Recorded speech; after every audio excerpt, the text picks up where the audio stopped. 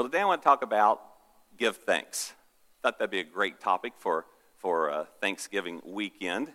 And Thanksgiving's kind of that, I think it's a special holiday to me. I know it's not a global holiday, but the United States has it. It's not in the Bible that, the Thursday and Thursday we'll have Thanksgiving, but it's still a great holiday. It's a holiday I like because the world hasn't quite figured out how to commercialize it. Have you noticed that? I mean, I know there's food sales and there's a few turkeys that'll get sold to blow up turkeys in someone's yard, but for the most part, they've not figured out how to quite commercialize Thanksgiving like they have, Christmas and Easter and even secular days like Valentine's Day and Halloween. They've figured out how to commercialize all those, but they haven't quite figured out how to commercialize Thanksgiving, so I like that. It's a good, wholesome day just to relax and to eat food. And I'm sure maybe some of you are at the altar repenting for, all the food that you consumed over the weekend. I, for one, ate very, very, well, we'll just go on. I don't want to start out lying, at the sermon. So it's a great holiday, holy day. Now, we did have one problem at our house. And by the way, I don't like bringing up things that are controversial and will divide.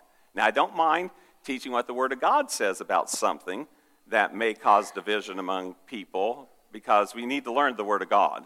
So if the culture's saying this is the way we got to live, and I go, hold on, but the Word of God says this, I'm not afraid to teach the Word of God. But there's some things that just aren't really that profitable to talk about because it just causes division, but I'm going to talk about one of them anyway, okay?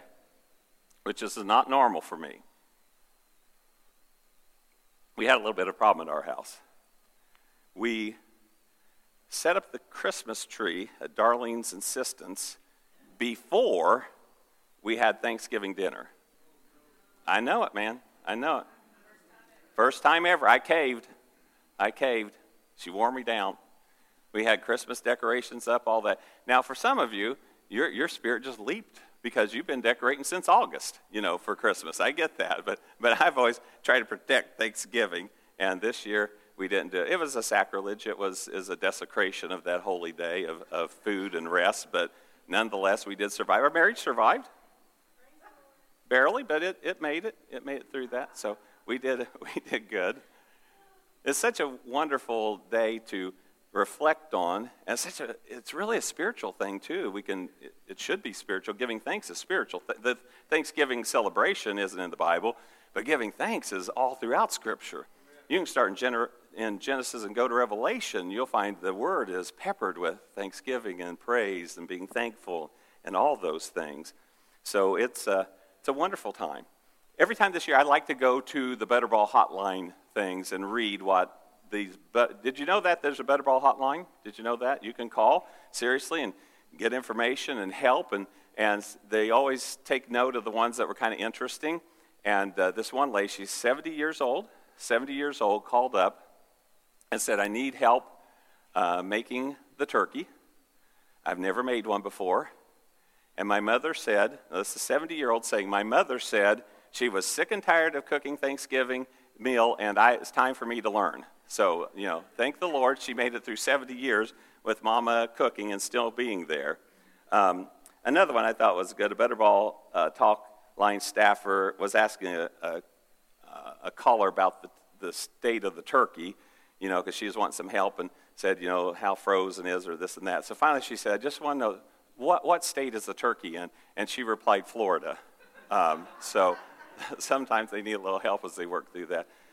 One guy wanted to thaw his out on the luggage rack as he drove to the family because it hadn't thawed out.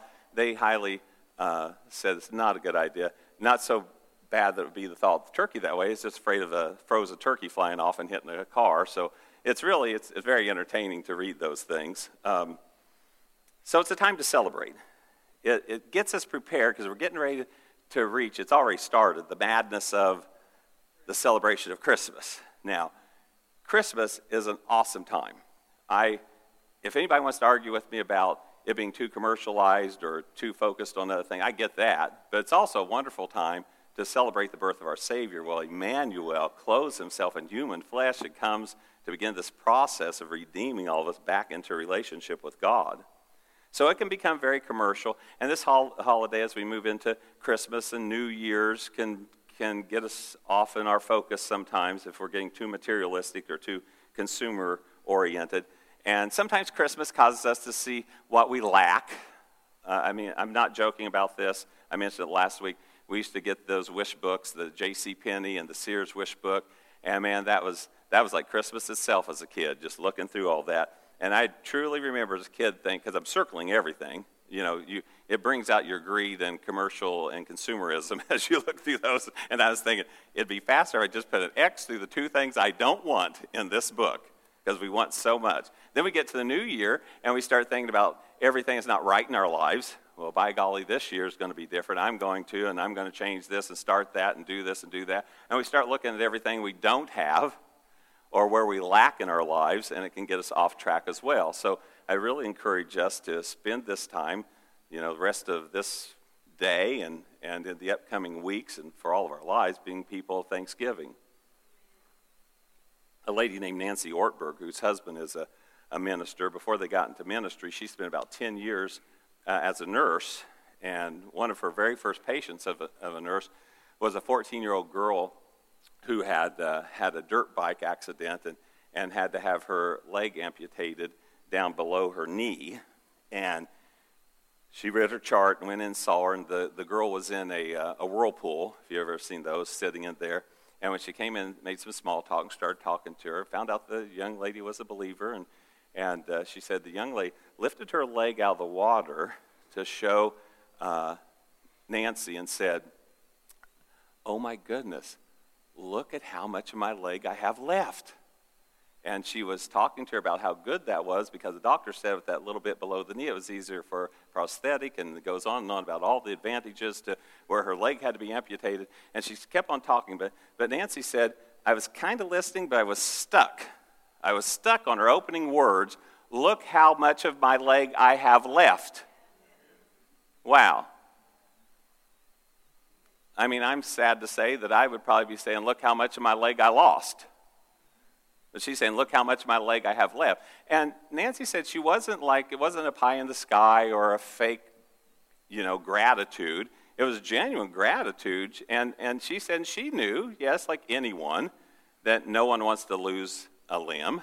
But she realized that wouldn't be her choice, but it was the situation she was in, and she chose to focus on what she had and all the benefits to what she had. Well, this week we're reminded to focus and have grateful hearts.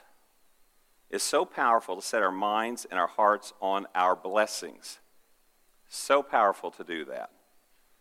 And God is super into us being grateful and being thankful. And God does not mind us being blessed, by the way. I often say it like this. He wants us to be his blessed children, but he really does not want us being spoiled brats. So we want to have a grateful, wonderful, thankful heart. And so when you look at the kings of the earth, they're usually going after power, and they're usually going after fortune. And I've often been confused. I look back at over the centuries of little people groups that want to rule the world. I don't know if I'm lazy or why. I just think that's way too much work, ruling the world. And then you think back in the day, you already have a kingdom that when you get on your horse, you got to ride 2 weeks to get to the edge of it. Is that not enough? But you want more and more. That's the way the kingdoms of this world is. But the kingdom of our God, he says this. He says, when you enter into my kingly presence, when you enter into my kingly courts, here's what he said to do. Enter his gates with thanksgiving in our hearts, and enter his courts with praise. Not with gold and silver and possessions and land and all that, but thanksgiving and praise. Very interesting that God says that. I want you to enter my gates with thanksgiving, into my courts with praise. Now, as we talk about discipleship, it's all about learning some things about God. This is a very important thing to learn about God. He doesn't lack anything. There's nothing that you or I have that he must have. Because we think about that and we think, what's wrong with God? He talks about praise and thanksgiving and all this stuff. Has he got a bad self-image? Is he starting to get a little depressed and needs to be pumped up with our praise and with our thanksgiving? No. The very nature of a God and he's capital G God, creator of the heavens and earth and all that's in it, he lacks nothing. If he ever discovered something that he did lack, he'd just make it. I mean, that's he speaks and things happen. Solar systems are created. Galaxies are born. He just speaks. He lacks nothing. So now, when we learn this about God, hold it. So when God asks me to do something, it's not because I'm trying to fulfill a hole in his life. Then why is he asking me to be a person of thanksgiving and a person of praise? I will tell you why. Because it's a blessing to us. It helps us. When we're people of thanksgiving and we're people of praise, it helps us. It doesn't change him. It helps us. When the 4 and 20 elders are before the throne, all the angels are giving praise and thanksgiving and glory to God. God's not getting puffed up. They're being blessed. You know, there's a coveted position in heaven it talks about, wasn't on my list to talk about today, but it's this, that if you get this spot, it says, you will all your eternity serve God. Now, most of us say, serve? I don't want to serve. But they understand this is a coveted position to be able to serve God, to minister unto the Lord. And it's not because he has any need. It's just the best place to be, up close and personal with the Lord. So I want to look at this matter of thanksgiving. And again, anytime you read anything that makes it seem like God's trying to take something from you, this would have been good advice for Adam and Eve to have had, because when the devil came to Eve, he said, this is what God's trying to do. He's trying to hold you back. He's trying to take advantage of you. He don't want you to be your best self. Yeah, he does. They became their worst self when they obeyed Satan and rejected the wisdom of God. So here's this beautiful passage in Romans chapter 1, 20 through 22. I believe this is the New Living Translation. It's used a different translation that says the same thing with different words. It says, for ever since the world was created, people have seen the earth and sky. Through everything God made, they can clearly see his invisible qualities, his eternal power, and divine nature. So they have no excuse for not knowing God. Yes, they knew God, but they wouldn't worship him as God or even give him what? Thanks. I don't know why that's always caught my attention. They wouldn't worship God. I get that. They wouldn't worship God, and they wouldn't give him thanks. It's a priority in the kingdom, being people of thanks. And they begin to think up foolish ideas of what God was like, and as a result, their minds became dark and confused. Claiming to be wise, they instead became utter fools. And if we read on, it said, and they started going, I know what, this will be our God. And so they began to craft and carve gods in the likeness of human beings or of animals or reptiles or something else, and said, this is God. There's a passage in the Old Testament where it says that the people would cut down a tree and they would take some of the wood and they would carve an idol to it. So they would physically spend their creativity to create an idol, and then they would put it up on their mantle and they would worship it and pray to it. And with the rest of the wood, they would make a fire and cook their meal. And as it begins to describe it, you say to yourself, that's utterly ridiculous. Yes, it is. They became utter fools.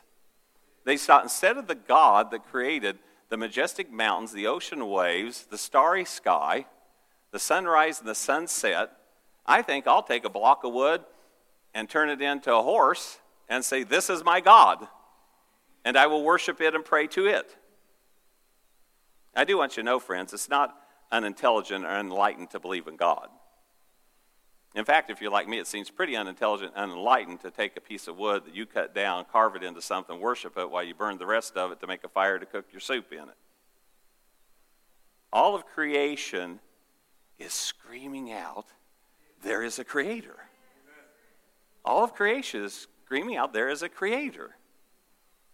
I heard a person say one time, said, if you're wearing a watch, that's proof positive, somewhere there's a watchmaker. That makes sense. None of us say to ourselves, the clothes we're wearing, the watch we're wearing, the technology we have in our hands. It just kind of, over time, just happened. And voila, we got us a watch. No, there's proof there's a watchmaker. When you look out at creation, there's proof there is a creator. Now, it doesn't tell you that Jesus is the creator to just look at a starry sky or a sunset or a sunrise or an ocean or a mountain, but it points you at least in the beginning right direction. There's got to be a God. There has to be a creator who made all of this. And then as Scripture begins to be unveiled, we discover who that creator is. So there is a creator. In response to all this revelation of God and of creation and of everything that we look around and see, here's what God says. It's really interesting because we think, God's so harsh and so hard. Really, here's what he says. When you look out at creation and you come to this idea and discovery there's a creator, then glorify God and give him thanks. That's it. Not crawl through broken glass on your hands and knees, not grovel, not do any of those things. Just give him thanks and glorify him. I think it's Deuteronomy chapter 8 talks about that when we love God and serve God and we begin to follow his commands and live a life that he tells us to live, that slowly but surely we start noticing everything around us begins to increase. And then it talks about this series that goes on in our lives, and it says, and one day you'll look around and you'll be living in a fine home. And you'll be eating good food, and your bank account will have grown, and everything you have will have increased and prospered. And when that happens, here it is again, here's God, so needy. God says, when you see all that, just thank God. Amen. Praise the Lord. But he said, some of you will say this, well, God didn't do this for me. I'm the one that worked hard. I'm the one that went to work. I'm the one that did this. I'm the one that did that. God didn't give me anything. I did it all on my own. He said, some of you will say, hey, it is the strength of my own hand that brought this wealth and brought this prosperity. But God says, no, it's not. Who gave you the ability to work? Who gave you the ability to breathe? In him we live and move and have our being. If that gets taken away from us, we don't amass anything. I'm always reminded when I think of this verse of King Nebuchadnezzar. He walked up on his palace and he looked out. The Babylonian gardens are one of the ancient 7 wonders of the world. And it says he looked out and he said, look at this kingdom my hands have crafted. And it said immediately his senses were taken from him. He grazed in a field like a cow. If I forget how long. Does anybody remember how long he did that? 7 years? 7 years. And one day, it all came back to him. And when God restored that back to him, his kingdom got restored. See, there's something, I really want to say this to you folks. There's something about going with God that makes a big difference. Going with God that makes a big difference. And I have to say this too. So you think if I go with God, I'll have the wealth and majesty and power of King Nebuchadnezzar? Probably not. But I'll tell you what you will have. You'll have a friend like you've never had before. You'll have a Savior like you've never had before. You will check out this life and you will experience peace, joy, love, prosperity, blessing like you have never experienced before. Because I do want you to know this. As crazy, wealthy, and wild as King Nebuchadnezzar was, or as King Solomon was, they're paupers compared to what God has. They're broke compared to what God has. And we get to enjoy what God has for all eternity. God's so kind. I want us to look at this set of verses, Romans chapter 2, 4 through 6. Romans 2, 4 through 6.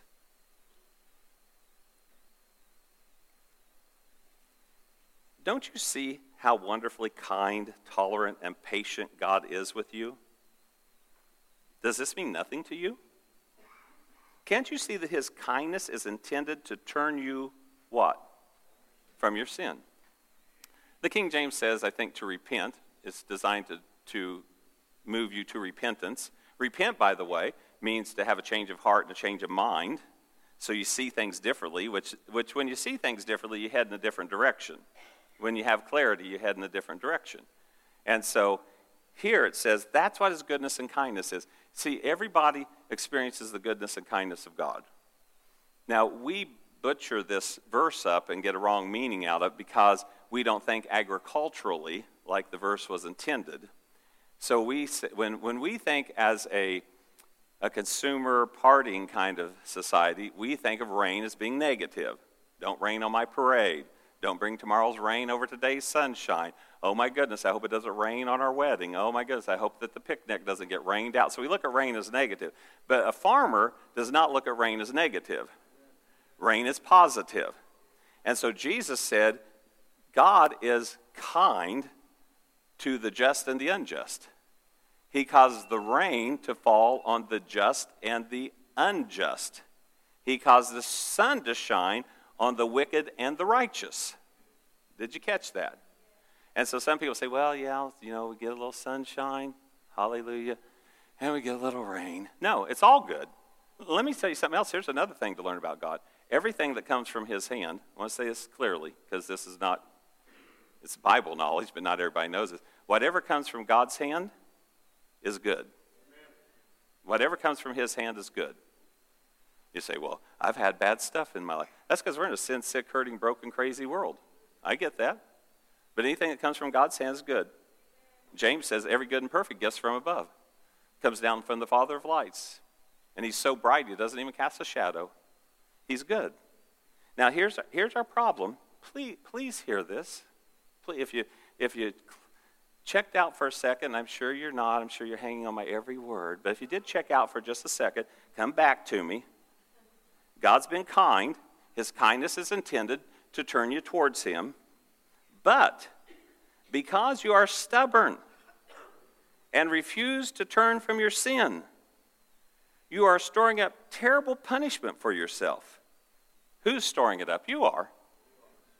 Well, God's just over-caffeinated and angry all the time. No, he's reaching out to you with kindness all the time. Goodness and kindness, goodness and kindness. Why? So you'll turn to him and go, wow, I haven't even been thinking about God, and look how good he is to me. I put God so far down on my list, he's not even on it. And he's still good to me. And when you have that realization, you're supposed to say, I'm going to serve God. He's too good not to love and to serve. But it says some of you are stubborn. And you're refusing to turn from your sin. And you're storing up terrible punishment for yourself. For a day of anger is coming when God's righteous judgment, don't miss that, righteous judgment. His righteous judgment will be revealed. And he will judge everyone according to what they have done. Now, I want to clarify something. That verse, he will judge people for what they have done, is for those who have rejected him. Because the good news for us is that he has forgiven us. And we are cleansed because of his.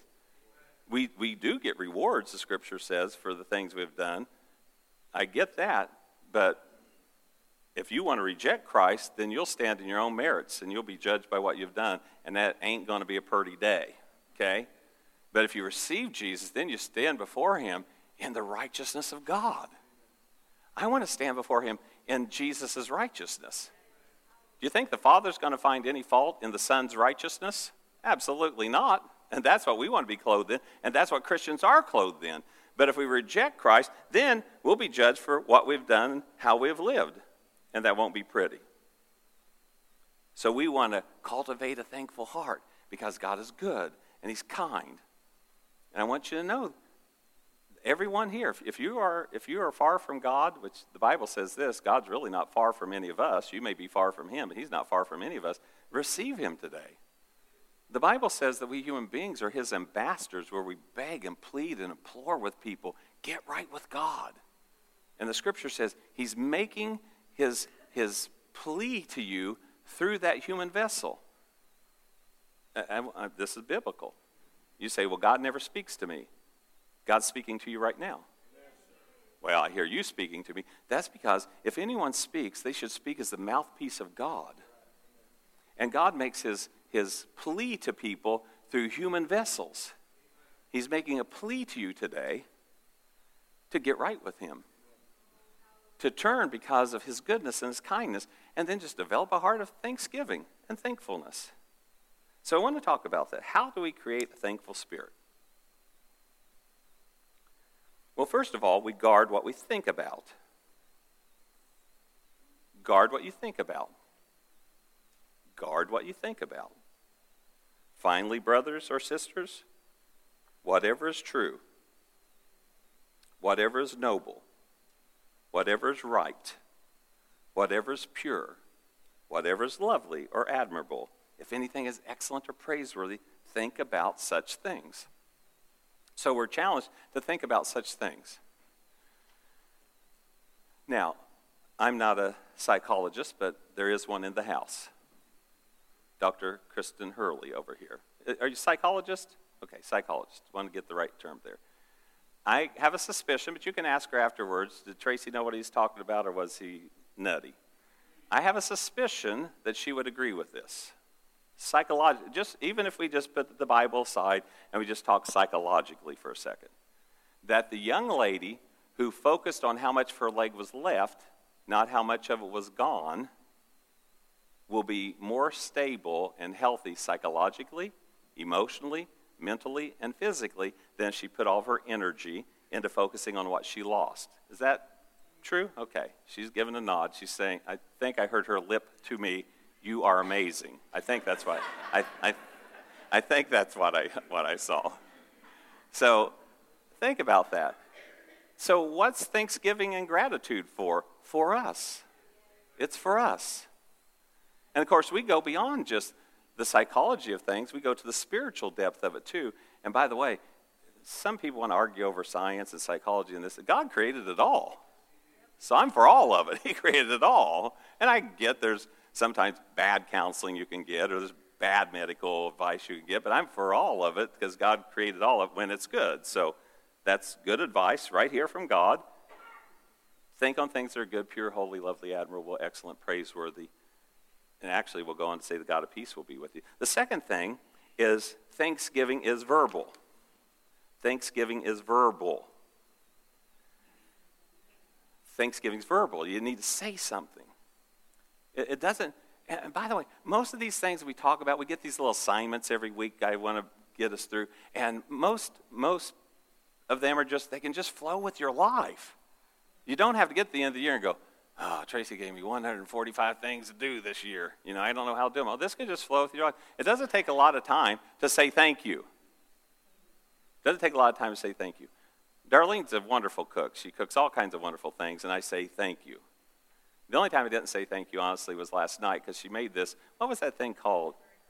This blueberry puff thing. And Mitch and I, devoured the whole pan. And so, I'm going to bed going, "Oh, why do you do this to me, Darlene?" Okay, so that's about the only time I get after her. But and she'll tell you this, I'll tell you something and say, "Man, that is so good." I'm thankful for that. It's verbal. We're verbal. We need to be verbal people. Now, if it's negative, seriously, don't have to say everything you think, okay? Now, of course, we got a great relationship, so I'm serious about this. Very rare will she make something, I'll say, "That wasn't some of your finest work," and it'll be good, but won't quite be as good as she normally is, and she's okay with that because she knows that 99.9% of the time I'm going, "Oh, man, this is awesome." Thanksgiving is verbal, so say thank you. Now, guys, we're notorious for not being very verbal, but that's baloney because guys will talk for 5 hours about, the buck they got or the truck they got or anything. We'll talk about all kinds of things, but then we say, "Well, I'm just not very verbal." Well, you're verbal about everything else, so let's learn to be verbal to say thank you.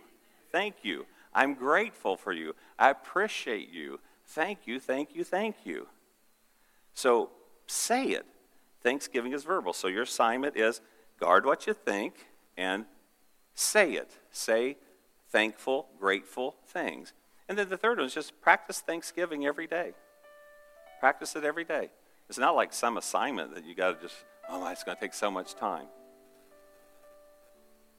I've told you these things before, but they're simple things.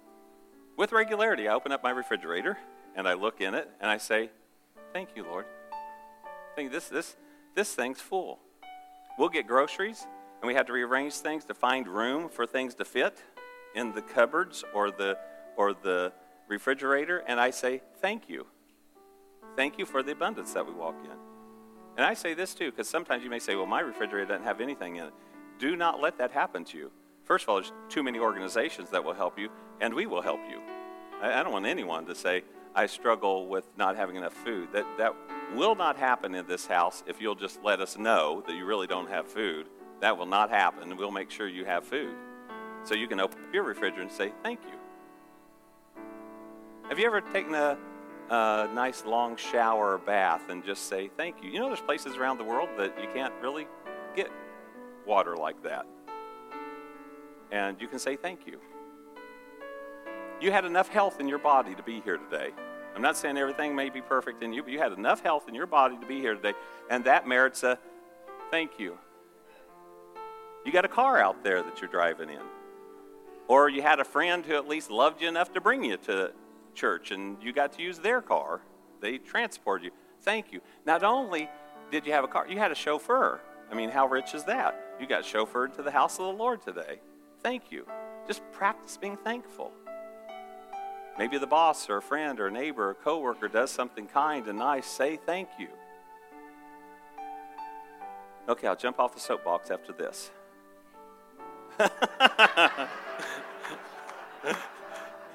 It's a good thing I got a good self-image, because I would just be wilting here. Like, oh, that was too good. Okay. Now, what was I going to say? Okay, yes, here it is. And this could be any age, but sometimes young people, you have, maybe you want to go on a mission trip, or you want to do something, and somebody gives you some money. I tell young people this. Say somebody gave you $100 for your trip. Let's say they make $50 an hour, which about everybody say, I'd like to make $50. So we're just going to pretend they made $50 an hour. They had to work over 2 hours because of taxation. Oh, and tithe, don't forget that. They had to work over 2 hours and to give you that money for you to go do whatever you want to do.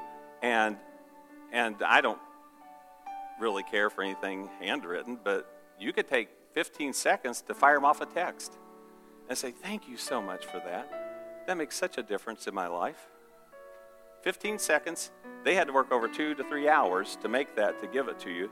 15 seconds deserves it. Now, we've all dropped the ball on that, but we need to practice being thankful. Being thankful. It doesn't take long to be thankful. It's not hard to be thankful. So practice every day being thankful.